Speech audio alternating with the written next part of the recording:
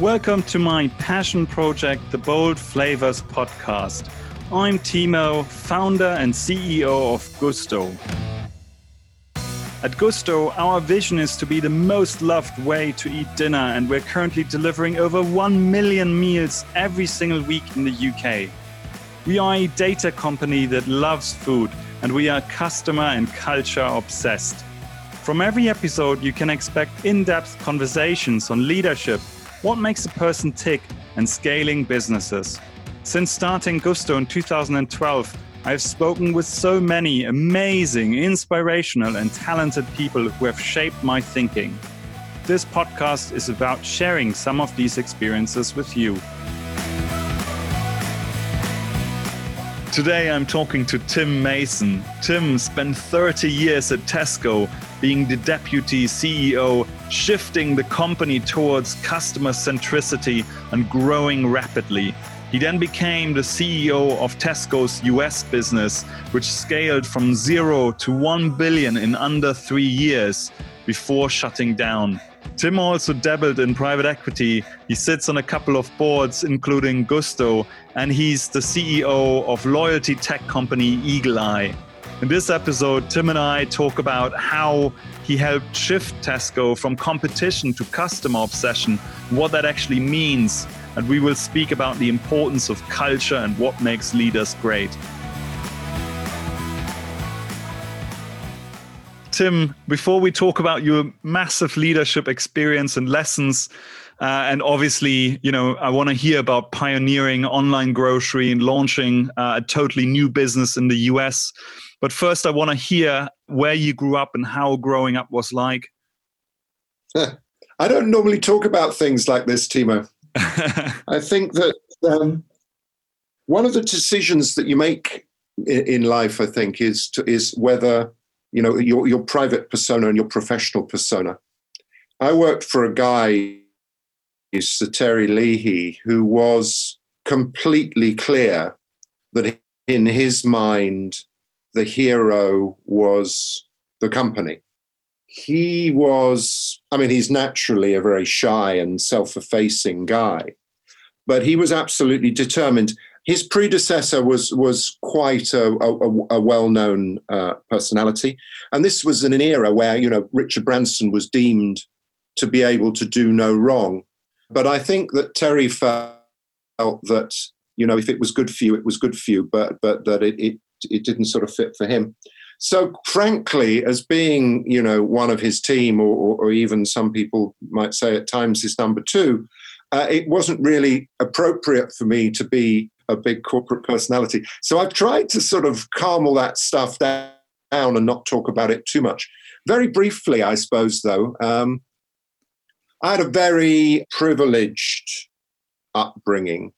I was born in London. I went to top London private schools. A lot of the people I went to school with were government ministers' children, actors' children, that sort of stuff. My mother was a very successful journalist, and for a period in the early 1960s was the editor of Vogue. And my father worked for Shell and on the marketing side at Shell. So I had a pretty privileged and very nice, a very warm, loving. I was an only child, born to parents who had me fairly late. So I had a nice childhood. I wasn't very good at school, so I didn't like that very much. I found school difficult. Why do you think is that? And by the way, I failed 10th grade, so I greatly sympathize. Well, I went to a school called Westminster Under School and was due to, because I was a London kid and both my parents worked, I was due to be a weekly boarder at Westminster School. And I failed to get in. I think I had what would today be called pretty high levels of ADHD. And I think I probably had a level of dyslexia. I've sort of, as time has gone by, I'm clearly, I would, far from saying I'm the brightest person I know, but I'm not stupid. But school was a real struggle for me. But the more I grew up and the more I was able to do the things that I sort of had some affinity with, so I got better A-levels than I got O-levels, and I got a better degree than I got A-levels. But the great thing in my life really was going to work, where I suddenly realized that the skills that I had were actually incredibly well suited to what I was going to spend the rest of my life doing. If you had to choose between being good at school or good at work, I think on the basis that you do one for 10 years or however, and you do the other for 40, you'd probably choose being good at work. And I certainly would. No, of course. Just before we go into work, what values do you think did your parents instill into you? And like, kind of what was the takeaway, I guess, when you went to work? How were you formed? What kind of did you take from your parents, from your school with you? Because I wasn't good at school, it would, that's difficult.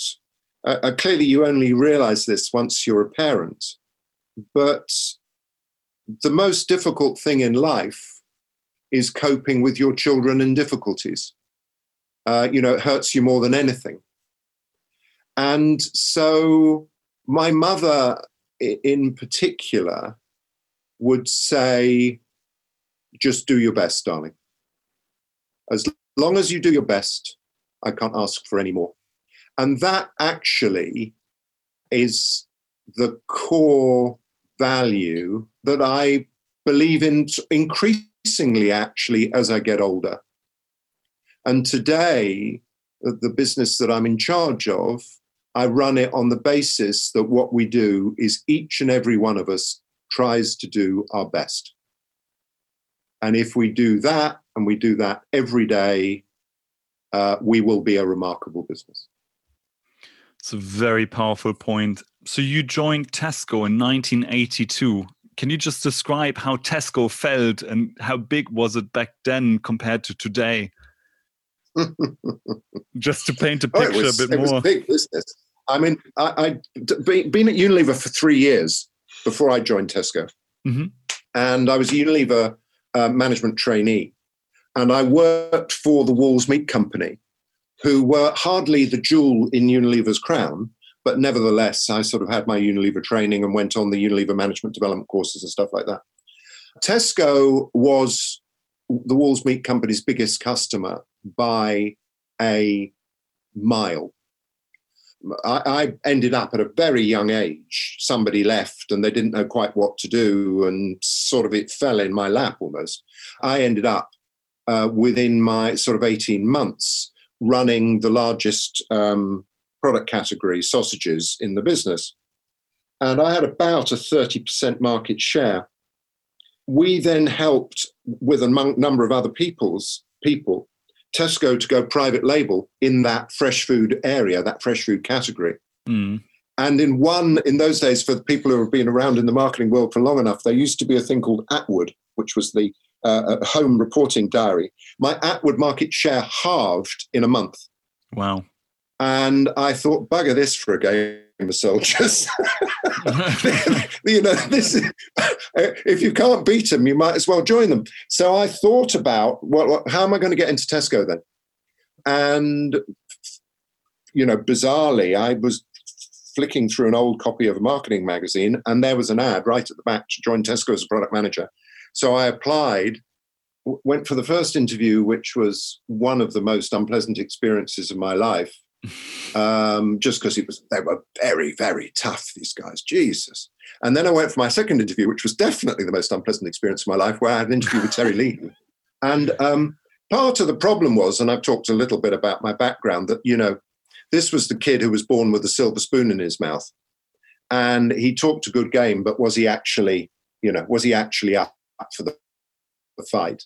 And Terry probed that fairly hard from 360 degrees, with me battling away. But anyhow, good enough, got in, But it felt like a big business. I mean, it was a big business, but it was nothing like as big as the business that it ended up being 30 odd years later. Very, very tough school. Basically run by people, many of whom had left school at 16. There was one graduate on the board. Most of the people that ran the business had left school at 16, or even 15 probably, because, the era, and had come through some sort of craft skill. So they were butchers or bakers or candlestick makers. They'd come through some sort of craft skill, and they were just more hardworking, tougher, more determined, sometimes more charismatic, definitely more effective, often better bulliers, and they had got through. So you needed to be fairly quick on your feet and make sure that they felt you were adding value to what they were trying to do. When they did, they were actually delighted to have sort of sharp young men who had a slightly different way of looking at the world, who could make them look better and do better. Tesco was one of those businesses, and you have experience of this, which is also an issue. Some businesses are like this, and some people are like this, that everybody starts out being a goose, but when you get close to them, you turn into swans, and they're terribly protective of their swans. Tesco was very like that. You were a goose, and they chased you, and they set dogs on you, and they beat you up, and they really, really tested you. But once you came through those tests, you became a prized swan. I got a couple of good sponsors, a couple of good mentors. I was lucky I got through. But it was tough. It was a hard school. And I mean, you stayed for a very long time. You must have enjoyed kind of, the rush, the excitement. What were kind of the benefits in the early days? Well, in the early days, we were convincing people who ran the business, but my career basically breaks into sort of two halves. The first half was with increasing authority, convincing people that there was a different and a better way of running this business. And then the second half was we got the train set and we actually ran it. So the first half was sort of about, in a way, an internal battle to make our way of doing things perceived to be the right way of running the business. And then the second half of the career was about taking that onto the world stage and seeing whether we could create a global retail brand. And just spend a bit more time on describing our way. Well, that too changed. The business started out being, it was pieced together by M&A. So you had different people from different backgrounds. None of the shops were the same. They were different sizes. They were different shapes. And so the way that you got around that problem was you basically had a pretty decentralized operating model, and the store manager was absolutely key. And the store manager decided what they sold. They bought most of it from Tesco Wholesale, but not all. They decided what they sold. They negotiated their own deals, their own discounts. They negotiated their own promotions. They decided to some extent what price they sold at. Because the one thing that you were guaranteed to get fired for was if you had shrinkage and stock loss. What they were allowed to do, or they weren't really allowed to do, but it became customer practice that you did do, was on the basis that you were always going to get stolen from, and they were always going to be in these very early stages, admin errors that meant that there was some stock shrinkage. That what they did was they used to do what was called buntzing. And that was basically, you would sell at a higher price than was in the price list. Wow. So you would make some stock profit. And the good managers, they ran this like their business, and they knew not to go mad because they'd get caught out and they'd get into big trouble. But they did enough buntzing that they never had a stock loss. They turned a bit of a stock profit, but they did pretty much exactly what they wanted. And of course, their bosses were very good at that, and their bosses were very, very good at that. So you had this very powerful, very entrepreneurial management hierarchy. And basically, what you needed to do in order to get control of the brand, you needed to get control of what the brand looked like in each of its shops. And in order to do that, you needed to centralize. So basically, the first period was about centralizing the operation, centralizing the ranges, developing own brand, developing systems, one price list, one set of promotions, one distribution system, building an operating model for a business that was at that stage 12% of the UK grocery market. So it wasn't a small business. But largely, I started out in marketing. So my job at the very beginning was range control. What range should a 10,000 square foot store stock? And what should the planograms look like? And that was what we started out doing. We then built the management information system to do that. There was then a restructure where marketing and buying was merged, and I then started running one of the big prepared food, fresh food category, the start of ready meals, sandwiches, things like that. And I ran that category as a sort of a merged buying and marketing job. Just sort of finishing off on that question about, the first half then, for the first, call it 10 years, was actually about benchmarking. Sainsbury's and Marks and Spencer's were much better businesses than Tesco. And so we didn't need to look very far to learn. And, we had this benchmarking policy that said our products need to be as good as the brand leader. We did an awful lot of kitchen testing and market research testing to demonstrate that. And we built the Tesco brand and other things. Then at the end of the 80s, when there was a bit of a recession and, the Tesco customer, who was quite a value-driven customer, came under quite a lot of pressure. For the first time in the sort of 10 years since I'd been there, business was a bit poor. And actually, that was when I went out and went into operations and ran stores for a period, which was an amazing learning. And at the end of that period, in 92, I think, Terry was promoted to marketing director. And then he brought me back to run marketing operations from the stores, working for him. And that was where he pivoted the business from instead of being a business that was obsessed about competition and benchmarking, to create the customer obsession and to put the customer right at the center. And so then our job for the next 4 or 5 years was about putting the customer at the center of the business and turning Tesco into an organization that really delivered for customers. Can you just talk a bit more about that difference between customer obsession and kind of focusing on the competition, benchmarking? Yeah, I mean, the business ended up, and I very wittily, as I'm sure you will agree, Timo, have described Tesco as being sort of obsessed with customers and paranoid about competition. And sort of, and riddled with sort of various mental illnesses. So I think that, to be honest, the paranoia about competition did stay with us.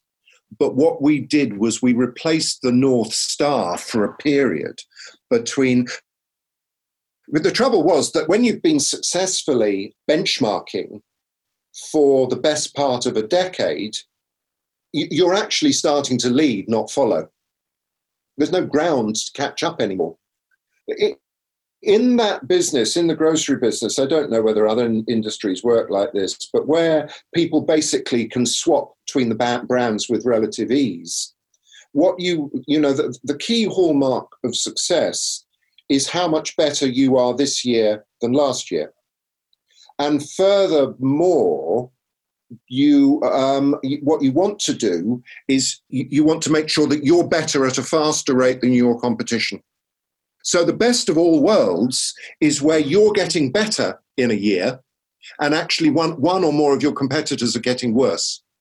And if you can get that going on, then you really can clean up in terms of volume growth. The big thing was about putting the customer at the center of the organization.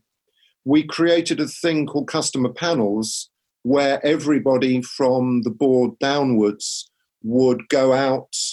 15 customers would be invited to come and talk about shopping in the Kensington Tesco and what they liked about it and what they didn't like about it. And the manager would run the session. Some of his staff would be there. He'd have some support from people from the office. And basically what you end to do from that was you ended up with 3 lists. you ended up with a list of things that the store manager could fix. There's too much litter, there's queues on a Friday, whatever. You ended up with a list that the business could fix. There's a blind spot in the car park, the fridges leak and put water on the floor, whatever. And then there were some key strategic issues like you're too expensive, your meat's tough, whatever, that needed to go away and be worked on. And we tried to create these 3 lists. But the important part about it was that this was no longer moderated research in books. This was hearing it straight from the customer. It's terribly symbolic. And they knew that Terry went to them and that I went to them and that other members of the main board went to, and it was a really important thing. And we also did an awful lot of research to create the first of what became the customer plan. So basically what a business would call our strategic plan or our trading plan, we very deliberately called our customer plan. And Terry and I together wrote this plan in 92, I guess, which I think shows how naive we were. Had about 70 different elements in it of all the things that we were established from the research that we did, where we were less good than Sainsbury or less good than Asda or less good than Marks and Spencer's or whatever, and consumers wanted us to do better.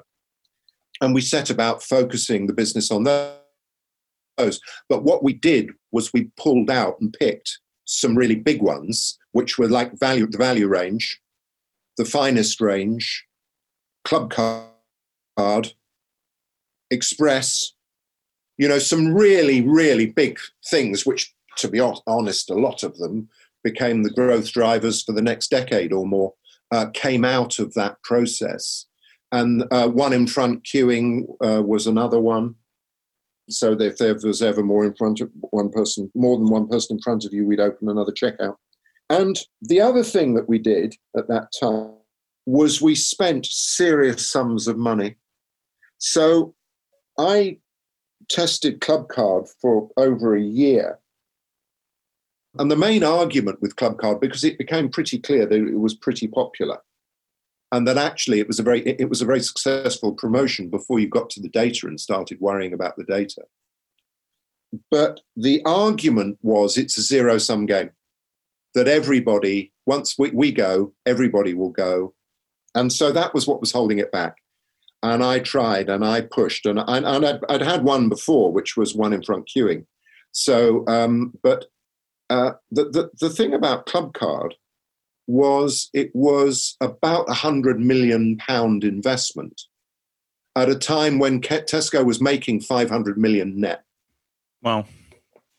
We'd already done one in front, which was to shorten the queues. That was a 65, 70 million pound investment.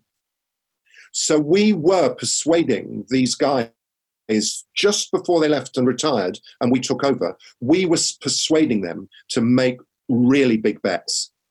I'm not sure if 100 out of 500 is betting the ranch, but it was certainly mortgaging some of the fields. It was a big deal. And so, when you go back and you say, well, why was Tesco successful? One of the reasons why it was successful was because it put its money where its mouth was. We did make a difference in terms of the amounts of money we were prepared to invest. I mean, what really stands out to me is how surprisingly similar some of your and Tesco's philosophies are to what we are actually doing, which I didn't appreciate before. But I mean, we have a super customer-centric approach. In addition to the financial budget, we have kind of customer targets, and the main strategy document is kind of how do we create more value for the customer. Obviously, completely different businesses, but actually the leadership philosophy is very similar in that sense. To what extent did you link senior compensation to customer targets? I mean, obviously, I know your business reasonably well, Timo. I think you're right. There are similarities. It's one of the reasons I like Gousto so much. We operated. I know you like a good book, Timo. Have you read No Filter? No, but I will put it on the list immediately. Thank you. No Filter is a book by a woman called Sarah Fryer, and it's about the development of Instagram, which of course gets to a certain size and then gets bought by Facebook. So it's about the growth of Instagram within Facebook. The reason I recommend it is very interesting on this particular subject, which is that, caricaturing it, you've got Facebook, the absolutely data-driven, KPI-driven, growth-centric, remorseless entity. And you've got Instagram, who are interested in creating a place that people like to hang out. And they're more interested in the vibe that they create than the metrics. And as I say, that's a cartoon of it. But if you take that cartoon, now, clearly, Facebook is a place that people want to hang out. Otherwise, it wouldn't have got to 2.2 billion users or whatever it's got to. But the interesting thing, I think, for us all is how we balance this. And we used, it was no great innovation. We used a thing called the balanced scorecard, but actually we changed it slightly and we called it a steering wheel. And the idea was that we had this thing you could turn and you could steer and you could guide, and it had four quadrants. The customer, sorry, you're now getting dogs and doorbell, but such is the Zoom life. You had four, the customer, the operations, so the people, the operations, the operating model, then the people, and then the finance. And what we tried to do, and clearly at the end of the day, a business like Tesco is judged by the numbers, let's be honest. But what we tried to do was to make sure that we were in a world where the customer, the operating model, and our people had a voice, and it wasn't just all about the numbers. Because the trouble, I think, with businesses is if the customer and the people particularly, if you think about it, the operating model should be a servant of the staff and the consumer. Mm. So if you link all of them together, if they get ignored for too long on the basis of the numbers, actually the thing starts to implode. You can get away with it for a while. In fact, I think if you're a good business, I think you may be able to get away with it for 5 years or so, maybe even a decade. But ultimately, you will not get away with it. Ultimately, you'll have a problem on the human level with the people that work for you and the consumers that trade with you and buy from you. So we created, the compensation was based around the steering wheel. But I would be disingenuous if to say it wasn't to a large extent numbers-based. The other thing I think which is interesting about businesses, and you're less in this place with Gusto because you have created the DNA of the business from day zero, or grown the DNA of the business, although some of it will have grown sort of in spite of you and perhaps not quite in the way that you thought it would and stuff like that. But, this is a business that a new management team is coming into. And I've done this several times now. When you go into a business that already exists and you say, what are the values of this business? What do we want to do? What do we want to achieve? We want to be customer-centric. We want to be staff-centric. These are sort of values that, if you like, I believe are the best way of running a business. And I would be sort of trying to encourage a management team to adopt and take part in. The other really important thing that you have to do is you have to spot the core bits of DNA. And there were two core bits of DNA in Tesco. One was you hit your numbers. And I talked a little bit about that earlier on and making sure you didn't have a bad stock result because you lost your job. So it was bred into the organization, into the very fabric of the organization. So, you hit your numbers.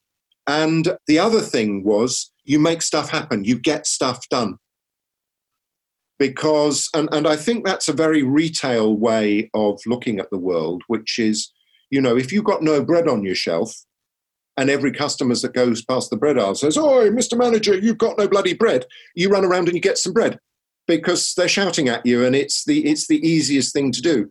You know, what a very few people do, and they don't last very long in retail, is they go and lock themselves in their office and hope it goes away. So those were sort of core pieces of Tesco DNA. And interestingly, Eagle Eye, where I am now, you know, and I think we are a very values-led organization, but one of the absolute core founding values of Eagle Eye is you make shit happen. And it was interesting to watch all the people who joined as kids who were still in the business when I came in, when the business was sort of 7, 8 years old. They were doers. It's not that they weren't thinkers necessarily, but they were doers. They made stuff happening. The founder built the business on the basis you do things and you make things happen. It's trying to understand those two things when you look at any organization and its values. What is the core DNA and where do you aspire to be, and how do you marry those two things together? And so on those topics, I love... You didn't ask me that question.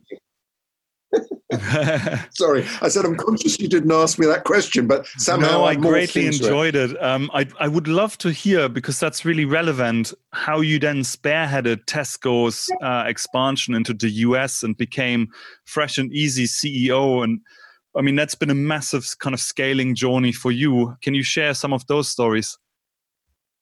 Fresh and Easy was a very interesting concept. Simplified. You know, if you've ever shopped in an American supermarket, they'll have 12 different Caesar dressings and 150 different salad dressings.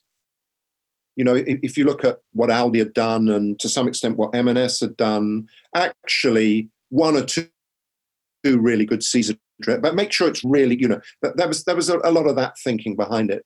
The people who we really admired in the US were Whole Foods. I think if you have ever tried to run a retail operation and you look at what they do with their counters and their food to go and their commissary and their service bars and all that, that is an incredibly difficult thing to do. Where we had invested a lot of time in the UK was in actually being able to do a lot of that stuff in a factory. So the theory was that we can offer better fresh foods than any of the competition. And because we're doing it in a factory, we can get scale advantage, we can get value advantage. So we can offer better gear at cheaper prices. So that was where the research was all done, and they went out. I was only involved in the project as a main board director. And I went out for the final validation, and they built a store in an old warehouse, sort of inland LA. Because the thing was so top secret, they told the landlord that they were going to film porn movies set in a supermarket, which is why they were building this. When we went out, I wasn't there at the time, but when they went out to get all the packaging and all the food to go in this store, they had to buy, you know, they've got all these milk fridges, so they had to go and buy pots and pots and pots of milk. And so the two members of staff were walking out of a competitor's store in LA with 2 carts, I think actually 3 carts full of milk, a guy and a girl. And the cashier looked at them slightly strangely. And the guy who was there said, yeah, we run a cafe, our cows died. So there was sort of all this, it was an amazing time, and they built this amazing thing. And I went out right at the end as part of the validation process. Had they done good work? Was what they were offering, going to be competitive, and so on and so forth. How big did it then become, and kind of what worked, what didn't work? But at this point, it was a mock store. So I came back and I said to Terry, I think it's going to be good. And I spoke to my wife and I said, should we put our hat in the ring to go to LA. And she said, yeah, go on then. And so I said to Terry, by the way, I know you want somebody to run it. I'll go run it for you. Which he didn't expect me to do, I don't think. I don't know whether he would have ever asked me, but anyhow, I don't think he would have expected me to do. So I went to run it. We then had about 18 months where what we were doing was building the ranges, finding the sites, building the stores, getting everything ready for launch. It was an amazing 18 months. Just incredible. Developing an entire product range, opening a factory, developing all the recipes. I mean, all stuff that you're used to, Timo, but of course, ending up with finished products, and the extraordinary thing about a retail business is whether you've got one store or 1,000 stores, you sort of have to have everything ready to go. So we sort of scaled it up and we opened and off we went. And it was unbelievably popular. I mean, I know you're a fan of MPS. When it opened, I think a investor did an NPS study on it. And I think we scored something like 85% NPS which for a shop. It's unheard of, yeah. But it never scaled. We never got to that tipping point. We weren't American enough to start with. We went through our first holiday and we just didn't have enough cinnamon in the products. If you go into an American store in the run up to holidays, the whole store smells of cinnamon. We just had to learn all that stuff. So there was improving the product range and there was doing all those things. The truth is, I think that ultimately it could have worked. It could have worked and would have worked. But one of the things that we did, I think, was because Tesco is such a big business, and this is a problem that big businesses have, is it's got to be serious or it doesn't move the dial. So we built an infrastructure for a very large number of stores. And then we opened 300 stores. We got to 1 billion of sales in about 2.5 years, 3 years. And we had another 200 stores in the pipeline. But what we realized was actually we'd got the wrong shop. We'd got a 10,000 square foot shop. When the thing didn't go as well as we had hoped it would, we scaled that 10,000 square foot store back and brought out a sort of Express format using our learnings from Express, which was about 4,000 square feet, I think, 3,000 or 4,000 square feet. And actually, it took about 60 or 70% of the money, and some of them took 100% of the money of the bigger shop. Wow. So what we realized was that actually in the consumer's minds, a 10,000 square foot version of a Fresh and Easy was a small supermarket with a bit less choice, with a lot less choice. A 3,000 square foot Fresh and Easy was a miracle.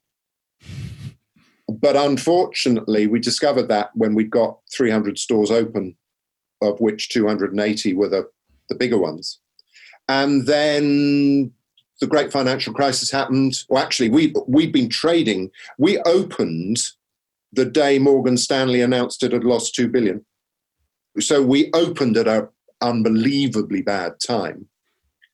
And progressively, that created more and more pressure on the world, which meant that Tesco was having to fight in every market to keep the business going, which, by the way, the business did remarkably well. But it meant that the amount of firepower and effort that we got left to support Fresh and Easy just ran out. And so they decided to sell it. And it was then that I left. And it was sad, really. I mean, it was because I took this view that if the US didn't need more supermarkets. We needed to be a really good neighbor, and we were Fresh and Easy, the neighborhood market. And what did being a really good neighbor mean? Well, it meant no colors, no flavors, no additives, no preservatives, to disrupt the neighborhood as little as possible. So we were very careful when the trucks delivered, so it wasn't around school times and they'd never wake anybody up and stuff like that. We had the largest solar panel roof in California on top of the factory and distribution center. We opened stores in places like Compton and Hunters Point, which are places where stores hadn't been opened. There wasn't a new, I don't know whether you've heard of this, but the US has places which they call food deserts, which is the really, really impoverished parts of the US where they have those really big social problems. Part of the issue is you can't buy a fresh apple even if you want to.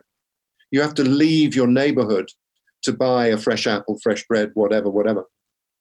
So we spoke to all the mayors in the places, and we put about 10 stores into these places where nobody had opened for 10, 20. In Compton, where we opened, the last grocery store now had been destroyed in the riots. So it was a lovely business, but it just didn't work, unfortunately. When you've had a career where you have been pretty much successful for your entire career, pretty much what you touch turns to gold. And then getting towards the sort of middle end of that career, you have a really big failure. My God, that doesn't half wake you up and make you think about life and think about what matters. And so I think it was an unbelievably broadening experience. And I think I'm pretty sure I'm a better manager as a result of it, and probably a more tolerable human being as well. But that would be for others to judge. It's a very, very powerful point you're making. And I think you then left Tesco and you dabbled into private equity for a bit. And I'm quite fascinated to just hear briefly how you found, the very successful kind of scaling of Tesco, in a corporate environment, to then being in a private equity house, which I think was focused on restructuring. Culturally, it couldn't be more different. I think that's true. I was a bit naive, to be honest. Well, somewhere between a bit and very naive. But you're right. I mean, you've hit the nail on the head, which is that, and frankly, my strengths are around brand building and culture creation and growth. They are not really sort of around restructuring and operating model. So it wasn't a very good fit. They thought I wasn't a very good fit, and I thought they weren't a very good fit. So, it's a business that's done well, my goodness. So I left there, did a bit of Plural, ended up being, one of the things I did in going Plural was I ended up being chairman of a business called Eagle Eye, in which Terry Leahy was an investor. And, the absolute headline of what Eagle Eye enables is it enables you to do club card type work, database type work, customer work, but in a digital environment rather than an analog environment. So Terry had become an investor a few years before, asked me if I was interested in chairing it. And then when I was chairing it, the board asked me if I would, started trying to persuade me to replace the CEO. And I said, I tell you what, instead of replacing him, why don't I change jobs and why don't I go and be the CEO rather than the chairman? And they said, are you sure you're serious? It's quite a small company and so on and so forth. And I said, no, I'm absolutely serious. I have a chance to look at it. So that's what I did. And I've been doing that, I suppose, for about the last 4 years, and I love it. And you also joined the Gusto board I did as indeed. Our first Love ever too, independent Timo. Director. It's been fantastic, Tim, to have you. Why Gusto? One of the things that I say to you is don't underestimate the quality of the idea that you have as a business and the attractiveness and the fit of that idea. One of the great sadnesses about Fresh and Easy was that it was in many ways a model business. And if it had been very successful, people would have been more thoughtful about their environmental impact. They'd been more thoughtful about how they served consumers. And they would have certainly been more thoughtful about how they recruited and managed their staff, all of which would have been incredibly good for society. So I honestly believe that it was a very well run and a very attractive business. The trouble is the core idea just wasn't good enough. It wasn't different enough. What you've got with your business is Gousto is a brilliantly good idea. People want to be able to cook. They want to be able to create. And what you do is you make it easy for them to do it well. And they get a tremendous feeling of satisfaction out of that. Much more satisfaction than they do from popping an M&S or a Tesco ready meal in a microwave. I think it's really tapped into something that people want to do. One of the reasons that people, get fed up with cooking is because they only cook the same 4 things. And the reason, it's not that they're not capable of cooking more things, they just don't have the headspace to have the larder properly stocked with the smoked turmeric and all the other things that you serve up amazingly in your recipe boxes, which means that food tastes different. All their food tastes the same. And everybody just gets a bit bored and a bit fed up with it. And you've completely unlocked that. So I think it's a brilliant idea. And then I think it is a very well-run business. And I think that the work that you have done on the data side and on the technology side is absolutely right. I think that you are building the sort of business that modern businesses will be. Modern businesses will be data-centric. They will be digitally focused. They may end up producing real things rather than digital things, but up until the point at which human beings touch real things, they will be very like digital businesses. Because otherwise, these digital guys will just run rings around the rest of us. So I think you've done very well there. And of course, you are enjoying the challenges of actually building what will ultimately be your biggest moat is the factories to put the stuff out the door. And the interesting thing about that is that although there's huge technology and stuff, actually the core skills are very old-fashioned skills about right people, right motivation, right management, right reward, right incentivization, et cetera, et cetera. So I think it's a fascinating business. And the other thing is, sort of as we come, I guess, to the end of our time chatting, that you're an impressive guy, and it was good to have the opportunity to work with you. You're incredibly kind, Tim, and it's been a huge pleasure working with you and having you on the podcast today. Just as a final question, in a nutshell, what do you think makes a good CEO and leader? Empathy. Empathy for consumers and empathy for staff, frankly. And I think the understanding that human beings' favorite subject is themselves. So talk to them about themselves. Be interested in them and how involvement in Gousto makes their lives better.